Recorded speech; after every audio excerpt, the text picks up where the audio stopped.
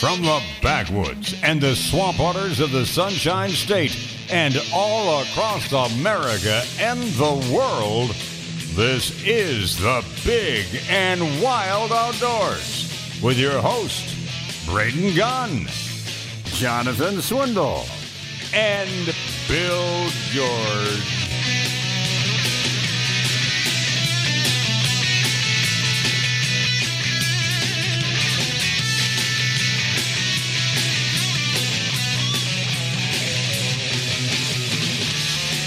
Oh, welcome back.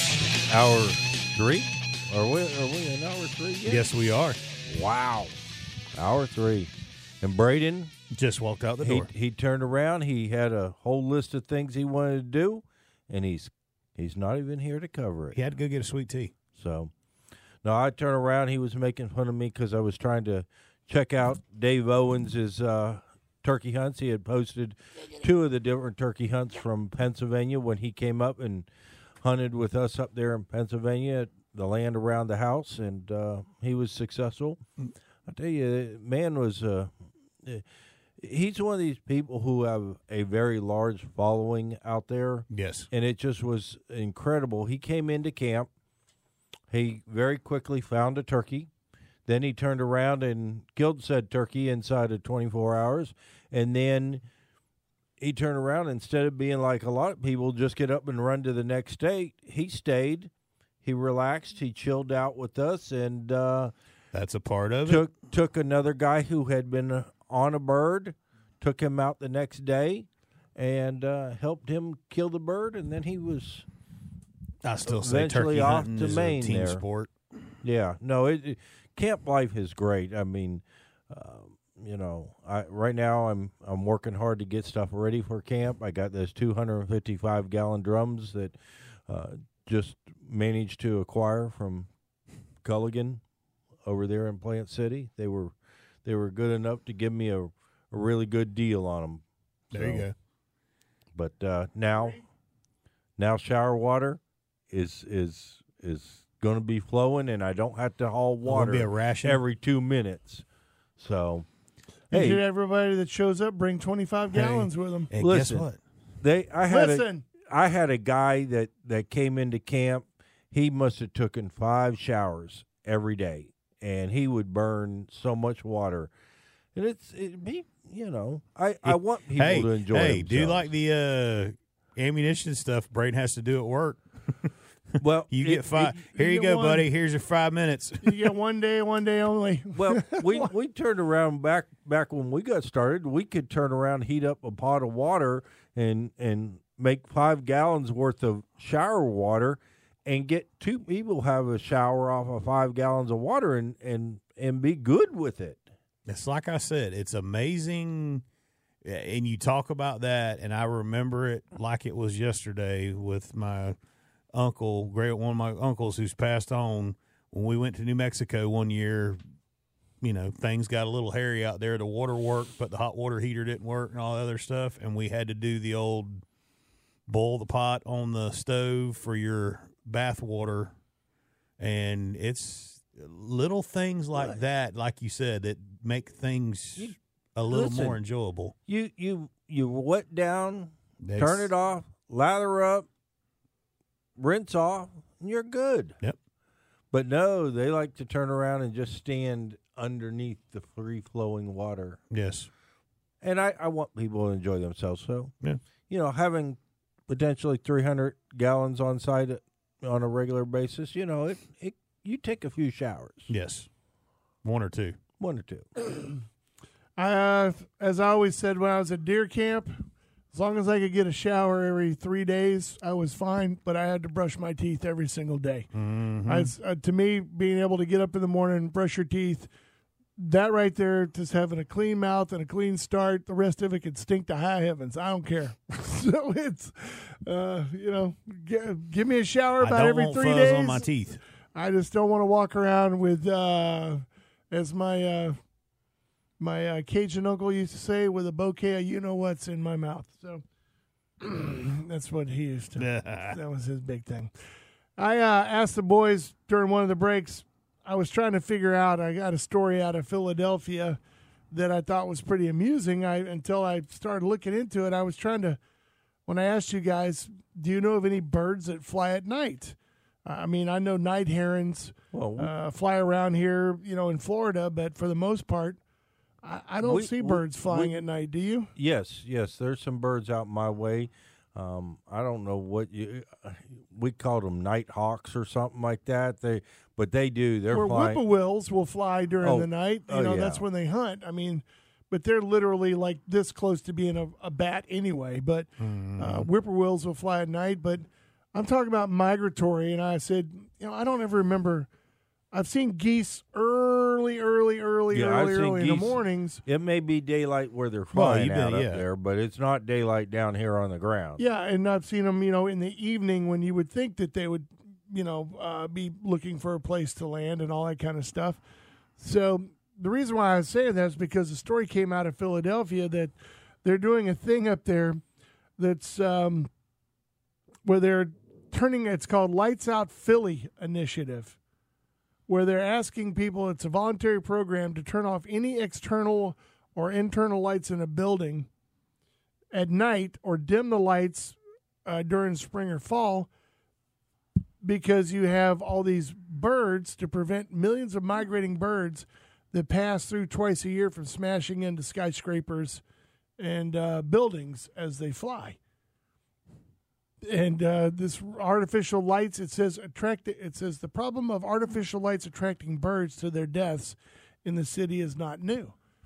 I've never experienced that here unless it was drunk robins that would fly into the radio station here every once in a while. You could have no lights on your house and a glass window, and they're going to fly into the side of it. Oh, so in other words, we're doing the turtle technique on the birds now. I guess it says that the Lights Out Philly program runs from April 1st, which I thought was an April Fool's thing, through May 31st, and from August 15th to November 15th.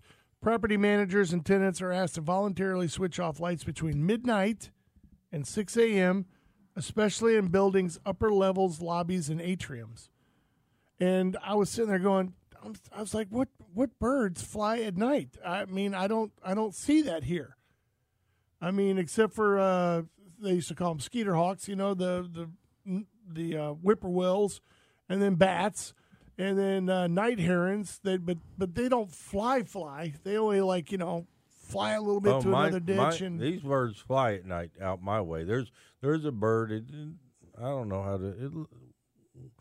They're the ones that dive bomb, screech and come dive bombing. Those are whippoorwills. No, not. Yeah, they are. Not a whippoorwill. This thing will go 400 feet high and come swooping down. And you'll hear their wings when they pull back up go. That's not a whippoorwill. Yes, it is. It is. I'm telling you, it's the same thing. It's a whippoorwill. I almost shot one night, not on purpose, but self-defense. I turned around. I finally got done cleaning my shotgun, and I went out to go in the backyard, and it was pitch black. And I turned around and I pulled the trigger twice just to make sure it was cycling good. and that bird took off screeching. It's like, I didn't shoot him. I didn't hit him. We used to come out here where this building is right now, and I've told this story a million times, and we used to shoot guns out here, and we used to dove hunt here. But this was like a salt flat. It was like a sandy flat, tidal flat, because you still see the mangroves and stuff over there. And we would be out here, and during the evening when the sun would come out, you'd hear Sunshine Speedway go into town. You'd have the beautiful smell of Toy Town wafting over from the beach. And then you'd have bull bats over there fluttering around, and then they would dive down, and when they pull back up, you'd hear them do that, where their wings vibrate. Bring it in, boys. And they would be out here all over the place. And then they'd be over here in the woods, right there, where we're sitting here. And when they got full of mosquitoes or bugs or whatever they were eating, they'd be over there, whip-a-whip. I guess wood ducks we count, too. They would be all over the place. So I had to go look. So the only ones I could find are thrushes, vireos, nuthatches, and sparrows are just some of the ones that fly during the night during migration periods. I don't think you have to worry about pigeons or like I said, wood ducks seagulls. would be there, too. It's a darn good thing those skimmers don't fly at night, because you ever seen the beaks on those things? It'd be like flying long darts. Get one of those in the chest and it's over. It's a Steve Irwin thing all over again. Don't go there. I'm over here, Bill George. I see you. All right, taking a break. I'm not taking a hit at Steve Irwin. Taking a break. Speaking of Wild Outdoors.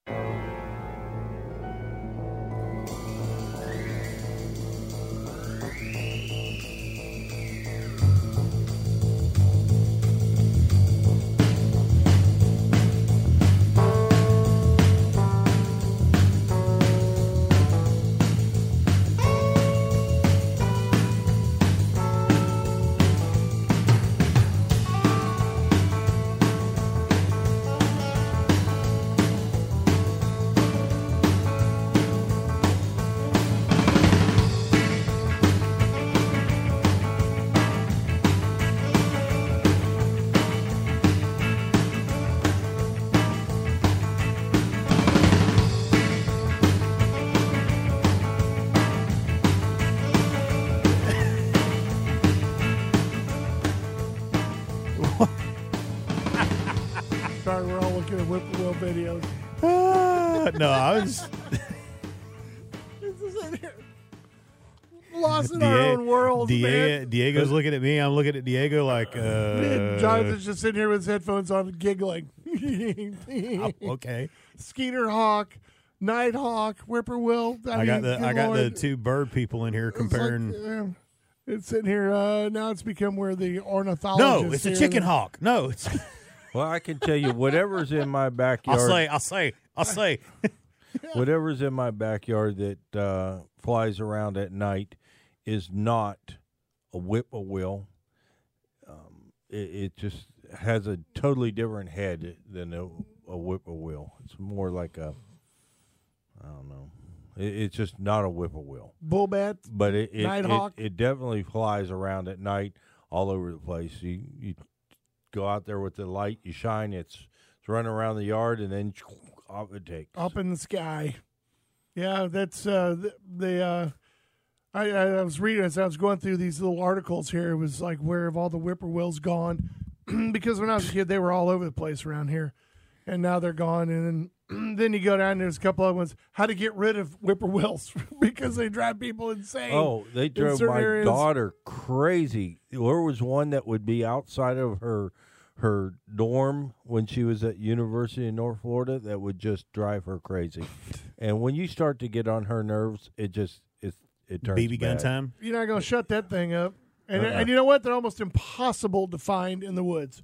I mean, if you go out with a flashlight and all that stuff looking for them, they are so well camouflaged. I can tell you right where to find them. Where is that? Right in the middle of the limestone road. Sometimes. Because come here this time of year, when I'm driving out of the woods, I hunt areas where they lock a gate. If you're not on the other side of the gate, they lock it and they drive off, and you're locked in. And so I, being one who kind of pushes things to the last minute, sometimes I'm coming out 60, 70 miles an hour, and then there's that whippoorwill, and he just doesn't get out of the road until the very last How did Ron White say it about the white-tailed deer? Man, I shot that deer with my 30-06. Oh, yeah? Well, I hit one going 55 miles an hour with the lights on and the horn blowing. Yep. Killed it dead. So there have been a couple that didn't get out of the road, but kind of like for the squirrels. most part, they make you slam on the brake because you think they're not going to leave, and then they get up and leave. And it's like, No offense. And I love my truck too much for listen. The worst part is as they get out of the road at the last available second, you would think they would just get up, let you go by, and go back behind you. No, they fly a couple hundred yards down the road and light back down on the road out in front of you again. Because they can see where they're landing now because you're lighting it up for them. I love this. Yeah, I just stay ahead of him, just keep leapfrogging, and I'll find my way all the way out of here. That'd be awesome. In a given year, I usually average about 2 whippoorwills that don't make it. How do they taste? How do they taste? You don't stop and pick them up? No. No. You don't do the old dad trick where you're like slam on the brakes? He doesn't have to. By the time he gets home, they're already plucked in the grill. Yeah. And cooked. That'd be fine. Before we get into it too deep, I wanted to give myself plenty of time to do this because I'll probably not go through every single one of them. But as you know, if you've gone to a gun shop lately, you know that ammo is still in short supply. But gun sales, as long as they're available, people are still buying them. And we talked about the surge in sales just before the election and all that stuff. But new survey and new numbers came out since January.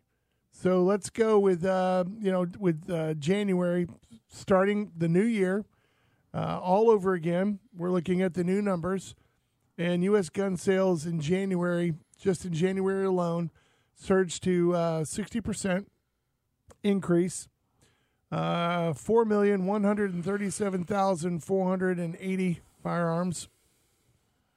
That makes this the single month largest since it's ever been recorded. In 1998 is when they started keeping track of the numbers. So as part of the trend, gun sales in the United States has risen altogether about 40%. Last year alone, 39,695,315.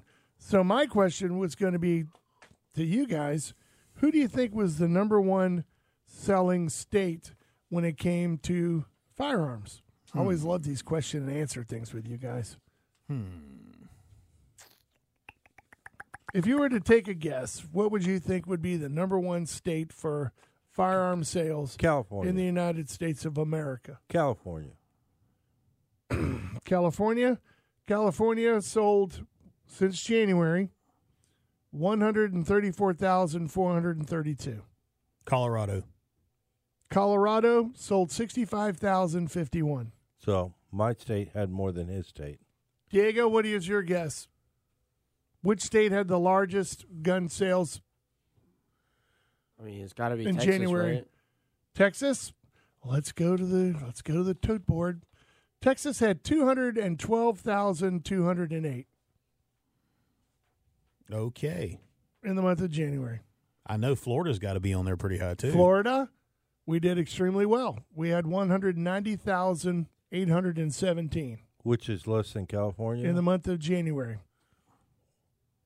No, it's actually more than California. Okay. I was I was say trying to California remember what probably you... shouldn't be very high on that list, right? Who should? It shouldn't, right? Who shouldn't? California? No, California, you can still buy guns. It's just You can buy them. but It just like takes you the- like 6 years to get I them. mean, the mindset over there is a little different, right? only in certain areas. I mean, you got to think. Once you get outside of any metropolitan area, like let's say Los Angeles, San Diego, Los Angeles, any of those ones like that. Once you get out, people don't realize that Is LA that big? You had to say it twice. California is so huge. It is so monstrously huge. And I know you only hear about those, 3 or 4 cities that are there, but you got to remember, all of Northern California is, dude, it's Rural. wilderness. Rural. I mean, when you have Mexican cartels out there with guys living in the national forest growing multiple hundreds, if not thousands of acres of pot, and no one can find them. I mean, it is wilderness out there. I mean, there are certain areas when you get out, you drive outside of San Francisco, you turn left, you go down there, you go to the Muir Woods, and then you go find the coast road and you go up, and you drive from the Muir Woods to Stinson Beach, and then you go down to the Point Reyes Lighthouse. There's nothing. There's nothing there. There's like a few houses, a few mansions off on the side, nothing on the beach side whatsoever. I mean, it's just all coastline. Well, and it's yeah, all they just can't put anything wilderness. on the beach. But a state like maybe Alabama or maybe South Carolina, they'd probably have more than California, maybe. Alabama was below California, 105,602. Which was really surprising to me was Alaska, only 9,018. But there's Because not they a don't lot- have many people. Yeah, population. There's not a lot. There's not a lot of people there. But Florida would say I was pretty proud of the 190,817. And the top state, just so you want to know, beat everybody, which I would have never guessed this one in a million years because of the laws that it has within the state. New York. Illinois. Oh. 1,000,002 118. They like their guns there. Over 1 million guns in Illinois in the month of January. So tell me who was freaking out the most. The state that has the most stringent gun laws in Chicago, come on. Chicago, all those areas around there, Cook County, all those areas like that are huge. And they had 1 million. I wonder if they ever turned around and broke that down by county within that state where all those guns were going. Well, I'm sure that a lot of them were around that area, people leaving outside of Cook County and going to do it. By the way, your boys up in Pennsylvania, not too far behind Florida, 160,116. Mm-hmm. So I know they like them up there too. And you would think that, all them Southerners down there, they're them crazy people with all them guns living down south. That's all there. Georgia, 92,903. Doesn't seem like a lot. Like I said, Alabama had a pretty good one, 105,000. Louisiana, 40,266. Let's see. Mississippi, 34,093. Missouri, 72,234. Mm-hmm. The lowest one on all of them is the Marianas Islands, which I didn't know were part of the United States, with 27. They sold 27 guns. The Virgin Islands beat out them with 154 guns sold in the Virgin Islands. There you go. Legally. Or through background checks. Yeah. Puerto Rico, 4,377. So even the Islanders got in on the gig to get some. There which, you go. I thought was pretty interesting when you look at the states like you would think Texas would have been great with 212, 208. So they did pretty good. They did better than everybody else for the most part, except for Illinois. It would be interesting to videotape a bunch of gun sales in the island and figure out what the most frequently used word is in that transaction. Man. That would be Jamaica. You know what was really surprising? You've been holding that one for a while, hadn't you? Which was really... I just kind of curious. You think the things that keep you up at night? Sure. One that caught me kind of off guard because I thought everybody who lived in the state already had guns and wouldn't be concerned about it too much was Kentucky with 421,790. It's Kentucky. Wow. Well, I mean, Kentucky boys, I know they buy a gun like they buy a pair of shoes. I know they like to have their guns, but I figured everybody already had some. Or I would say that the gun sales are going to take another bump up here with the next round of stimulus checks because, we're giving a lot of people money who really aren't doing too bad. I heard about the guy who had over $280,000 in capital gains last year, and he's receiving a stimulus check. And he promptly said, because, capital gains is not earned income, so that, it doesn't count. So he's going to get his stimulus check, and he's going to promptly donate it to the Republican National Committee, RNC. Which just donate it right back in. Nice. Which I Mine's thought was going to pretty good. turkey camp. I figured it would. Yeah. Got more acquisitions. I'm looking for a 30-inch propane, no electricity stove. Having a trouble finding one. I thought maybe you would be out, maybe use as a down payment to get that new truck from Brooksy or something, but I guess you're okay. Yeah. Oh, that one ain't dead yet. I ain't dead yet. It ain't dead till I shoot it on the side of the road. Then it's all good. I'll take the tag off of it and watch it burn. Tires are still good. I just may have to replace all the metal. There you go. Taking a break. It is the Big and Wild Outdoors.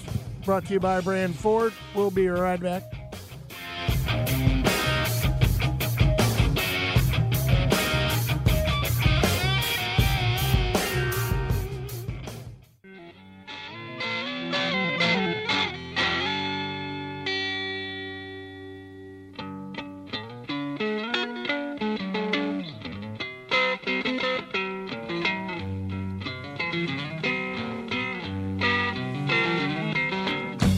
And so castles made of sand fall in the sea eventually. What? Plug your mic in, fool. Welcome back.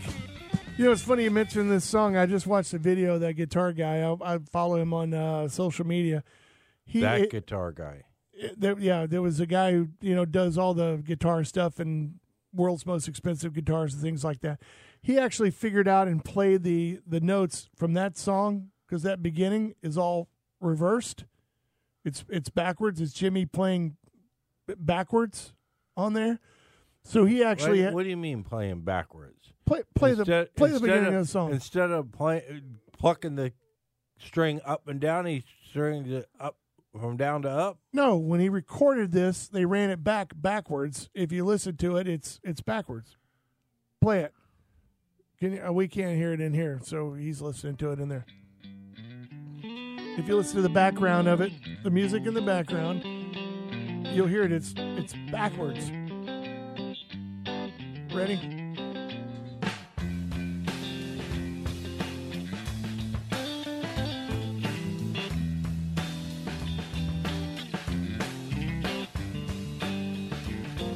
The one that you just played when you did the intro, is that it? That's not it. That's somebody else's. That's it. No, the one that you played, is it off our computer? Want the vocals? Is that what you want? Yeah, the one that you played when you did the one that we... Oh, that was on the computer. This is on... Yeah, that one's not it. The one that has the vocals on it is backwards. So he figured it out, and he actually played it forward so that you could play it backwards. Because you had to play it forward first, but nobody ever figured out the notes. It took him like a week to figure it out. Nice. It's pretty interesting. It's just one of those things that keep you up at night. Kind of like the fish swimming around lights. Yes, like fish swimming around the lights. If you were planning on going out to Texas this year to go get yourself a nice big old axis deer, or go out there and get you some sort of specialty critter, on those big giant ranches, they got all those exotics out there, all that kind of stuff.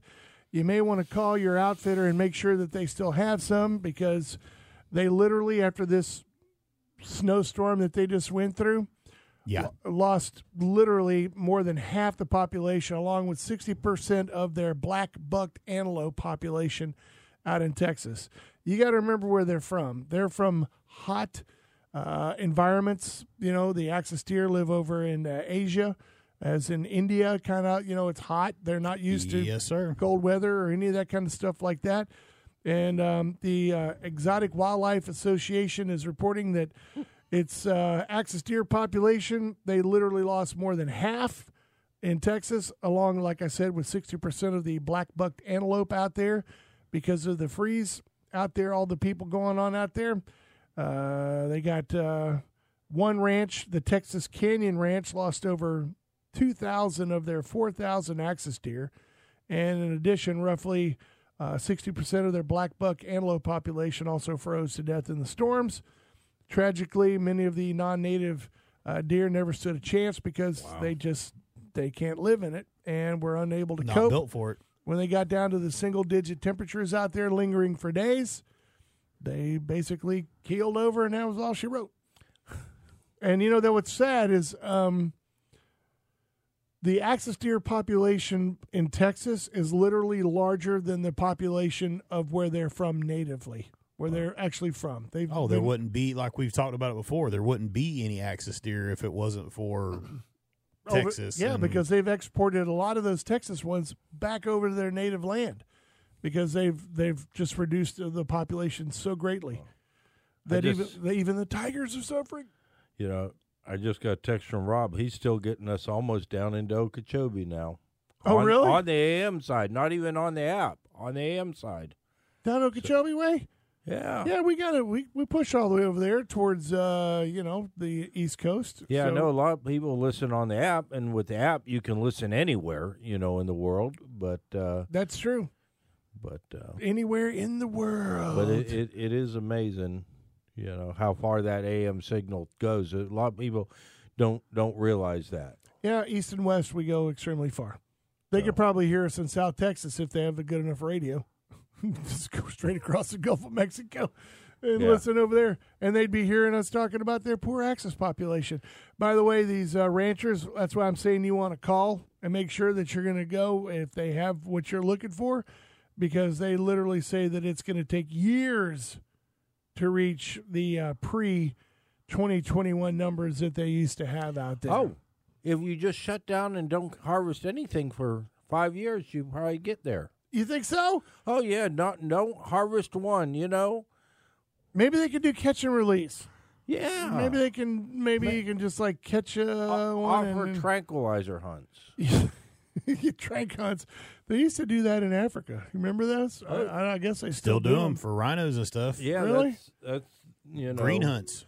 G2 was looking at one time of going over there and doing one of the rhino things with the bow, where they put it on the front of the bow and you tranquilize the rhino. And I have that discussion with all of my anti-friends all the time of all the animals in Africa and everything else that green hunts like that, the revenue generated, giving value to the animals and everything, just like we're talking about with the axis deer and everything else with Texas.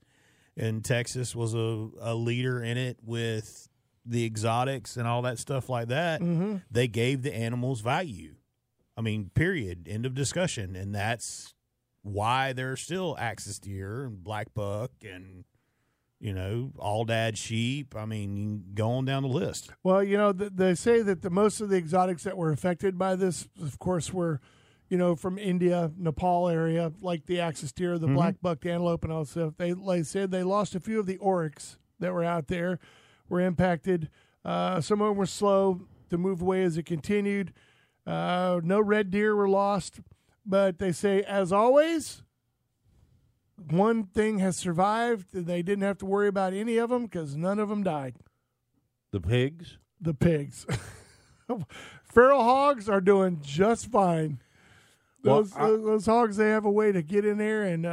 I wonder if you lost that many axis deer, if like somebody's eaten really good for a while. Well, if they're frozen, and they're kind of flash frozen. Yeah, well, I mean, there's nothing wrong with them. You spend about a couple of, put them in the freezer to thaw them out a little bit and skin them out, do whatever. Well, that was like a friend of mine the other day. One of the things we were talking about, and his wife is kind of I won't say anti, but she's not against hunting. She's just, I don't understand. They're the like we were talking about earlier. Why do you go? Well, I can go to the store and get pork chops. Why do you have to go to the And we were talking about the heli hunting stuff and things of that nature, and that's what I told her. I said, they do that as an eradication. I said, but you realize they go out and pick that stuff up, and it's just like Al and them at Al's Wild Meats and everything else that, they give it to homeless shelters. They do all kinds of stuff like that. That's the sad part about it is like what we're sitting here saying is you would think or you would hope that there would be somebody that would figure out a way to get out there and maybe at least get a couple of them up before. Dude, I'll volunteer to take a lot of that off their hands.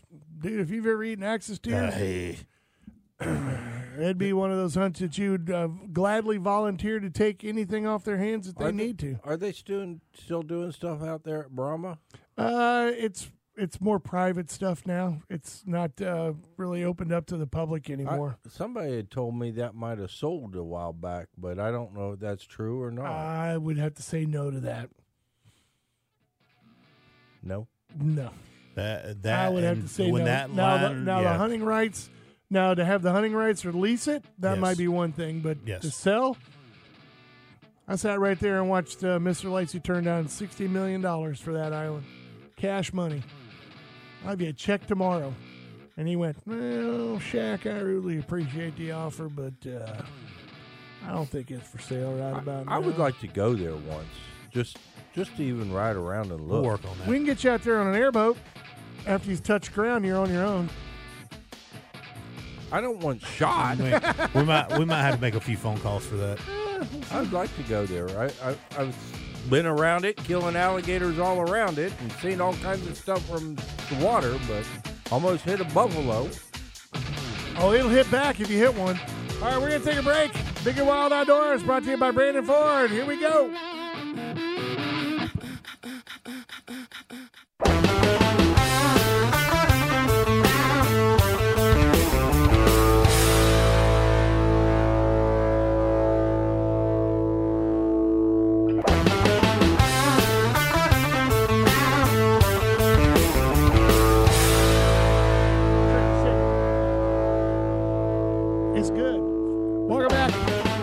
Big and Wild Outdoors.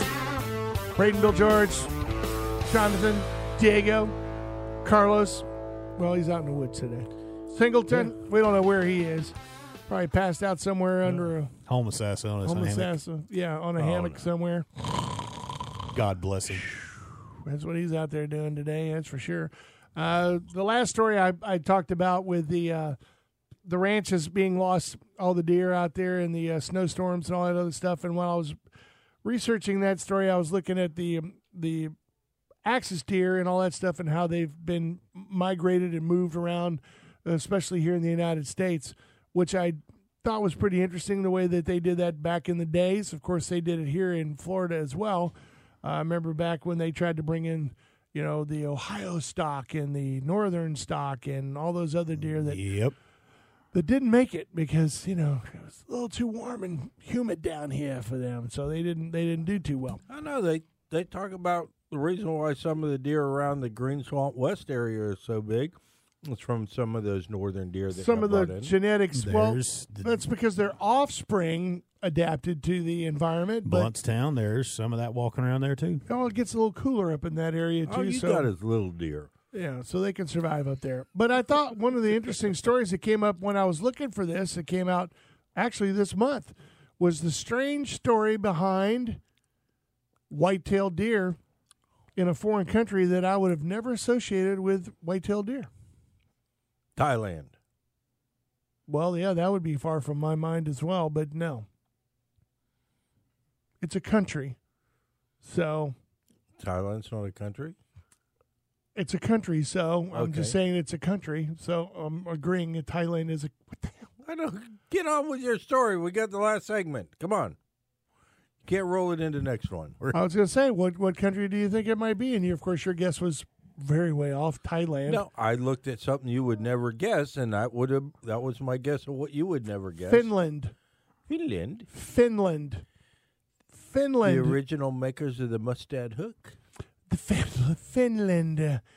Finland has the largest population of white-tailed deer in all of the area over in the Europe-y whatever zone over there, with over 110,000 white-tailed deer.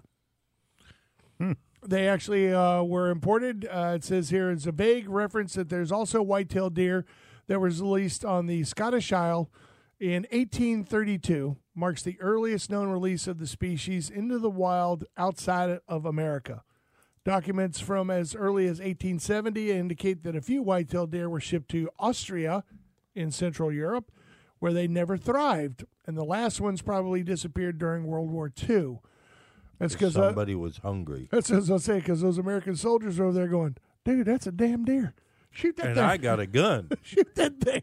Put that Let me show y'all how we do this. Let me show you the difference between fresh meat and a can of Beanie Weenies. And if you don't think that's true, I can point you to a few guys who were over in the kitty box over there that when they found Saddam Hussein's private zoo, let's just say that there were a few of them that ended up over a spit. So that's one or two. Just saying.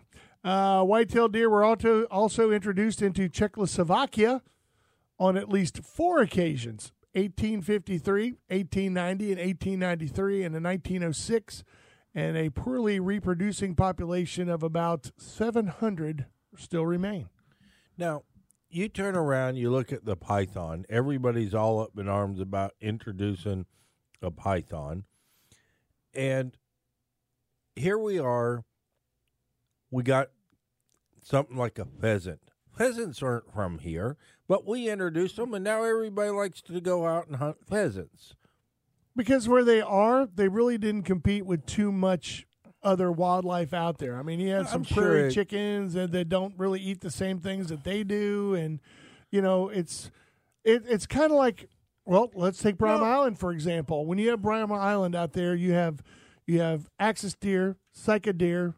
Some they used to have whitetail out there, and then you have fallow deer. You have buffalo, Asian buffalo, American bison, and various other critters that are out there. But each one of them forages completely different than the other. Yeah. So they're not really competing for each other's own food. And whitetails are browsers that you know of. I mean, they graze occasionally on certain things, but they're not like cows. They don't sit there with their heads down on the ground for the most part, mowing along like sheep or anything else. Well, and you've got different animals. That was like a beautiful cow sound you made. Well, like we said, we've been out to Brom Island. You've been out to places like Brady Ranch and stuff like that. I've had the fortune to go to those places.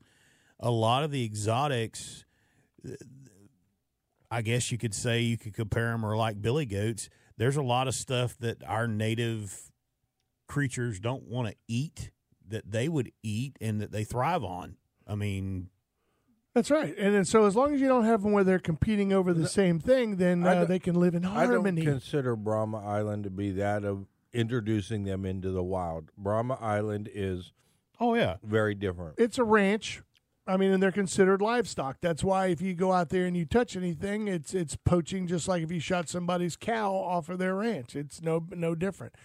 But these whitetail, everybody who ever came to the Americas wanted, when they were introduced to whitetail deer, they were like, man, we'd like to have some of these back home to hunt and do all the other stuff. So they've been brought into Yugoslavia, Bulgaria. There's still a small population that reigns in Serbia, Germany, and on the island off the Croatian coast. The offspring of 6 animals sold from Finland to Bulgaria in 1977 later died out, as did the whitetails moved from Finland to areas near Moscow and Leningrad in the 1980s. But the whitetails that have been introduced into New Zealand and the West Indies, both of them have actually established populations that can tolerate hunting pressure. They said the individuals both in New Zealand and the West Indies are small, about half the weight of their American counterparts. So more like a key deer. I mean, they're pretty small. But the whitetail population in Finland is a success story. And this is what's funny. The Finnish immigrants in Minnesota, which there are a lot of, wanted to pay respects to their motherland by sending over 7 fawns, 3 bucks and 2 does, captured near the city of Virginia, Minnesota. That was right after the Great Depression. With funding, the transfer was a problem, but in August they were finally able to ship by train to the East Coast, then by ship to Finland. And the 4 does barely survived an almost 4-week trip. And only one of the bucks remained healthy enough as soon as they were released into the 3-hectare, about 8 acres, enclosure in southeast Finland. Reproduction was slow. Some casualties were recorded. And in the spring of 1938, some individuals escaped and the rest were let out. And that's where they are today. And now all of them, there's Finland, and they hunt the crud out of them over there in Finland. Yep. I did not know that. You, as a guy who wants to go to Hawaii to shoot a turkey, now all of a sudden there's a bucket list. I'd love to go to Finland and shoot a whitetail. No, but I will go. New Zealand's on the list. Yes. Well, my sister went to New Zealand and said it was just spectacular. It was awesome. It was great. It was fabulous. It was beautiful, and the hunts were just phenomenal. Like the stag and everything else over there. Yeah, I mean that's. it's one of those things where that's not an easy one to get to. That takes some cash money, and getting all that stuff back is not cheap either. I'll just have to unbury a couple jars. Is that what it is? I don't need to know. Well, I want to know. Don't need to know. I just, when I read this story, it was one of those ones where you'd like to read it, retain it, and know it so that information's always there, because it's very interesting how those got over there and have now flourished and created a great population. Whereas in other places, they tried extremely hard to make them grow, and they wouldn't grow. Just like in Florida. Mm-hmm. You move them and you move them. And, well, I think this was also, if you remember the dates on these, they really didn't know too much about genetics or that there were different subspecies of white-tailed deer. You know, most of those are all the Virginia, whatever the scientific name is for them that are over there in Finland, which, are all genus of blank, blank, blank, blank, blank, blank. It's just like what we're saying here with, where they're relocating them from up there. You're going to have a bigger, heavier boned, more massive deer because where they are relocating them from, it gets cold versus Florida, Texas, that, like we were talking about it with Nick, with his buck that he shot in Texas. with the line across there with Florida and Texas. I really don't agree 100% because back when I was young, we'd shoot deer in the national forest. That deer may be 115 pounds. Well, but stretch, I'm just saying, yeah. Okay, but you take that same deer and you go into the farmland. Yeah. Woo! Yeah, you he's get into 200 the big old pounds. deer. Yeah. And And that's got food to do with it. you get nutrition and you get age. That deer that we shot when I was young, luckily he would make a year and a half. Yeah. Okay, a lot of those deer were shot young. Well, it goes back to the argument we've had with people. We've all had it in the last 2 years when they changed the antler restrictions and stuff in the state of Florida to where people had to start shooting 2 on one side and 3 on one side and all that, and just little small changes like that. Look at what it's done in a short time. Created tremendous deer, and it'll just get better and better and better. Talking about that up north, I remember, was it Ken Mays? Somebody I remember went up there to Saskatchewan and shot one of those big giant bruisers up there. I think the thing was like 300 and something pounds dead on the ground. And I mean, I was like, dude, it's like a cow. There's a deer Shooting a big hanging old at fat Arrowhead right now from Canada that I know seeing pictures of him had to push 350. Now, and the 400 thing, pounds. I remember the first time I ever cleaned a Missouri deer in the wintertime and the amount of fat that was between the muscle and the skin, which you just don't see here. It was quite kind of shocking to see it. It was like beef. You're like, what in the... Dude, these are fatty suckers up here, man. And now, that was in a moderate climate. They wouldn't make it through the winter. Yeah, but I'm saying that's a moderate climate. I can only imagine on a 300-something pound whitetail out of Saskatchewan, that's got to be at least 2-3 inches thick on that sucker in some places. That Illinois one that y'all seen at my house, he was 220, 230 when I killed him in rut, and I saw pictures when he was healthy, and I'd say he was every bit of 275 plus. It's amazing. Well, turkey season here for me. Get him! I'm going to go get me some. Well, bring us back a couple of fried up breasts in 2 weeks because you won't be here next week. Nope. Go on, have a great weekend, everybody. It's going to be a spectacular weekend. We hope to see you here next Saturday. Big and Wild Outdoors brought to you by Brandon Ford.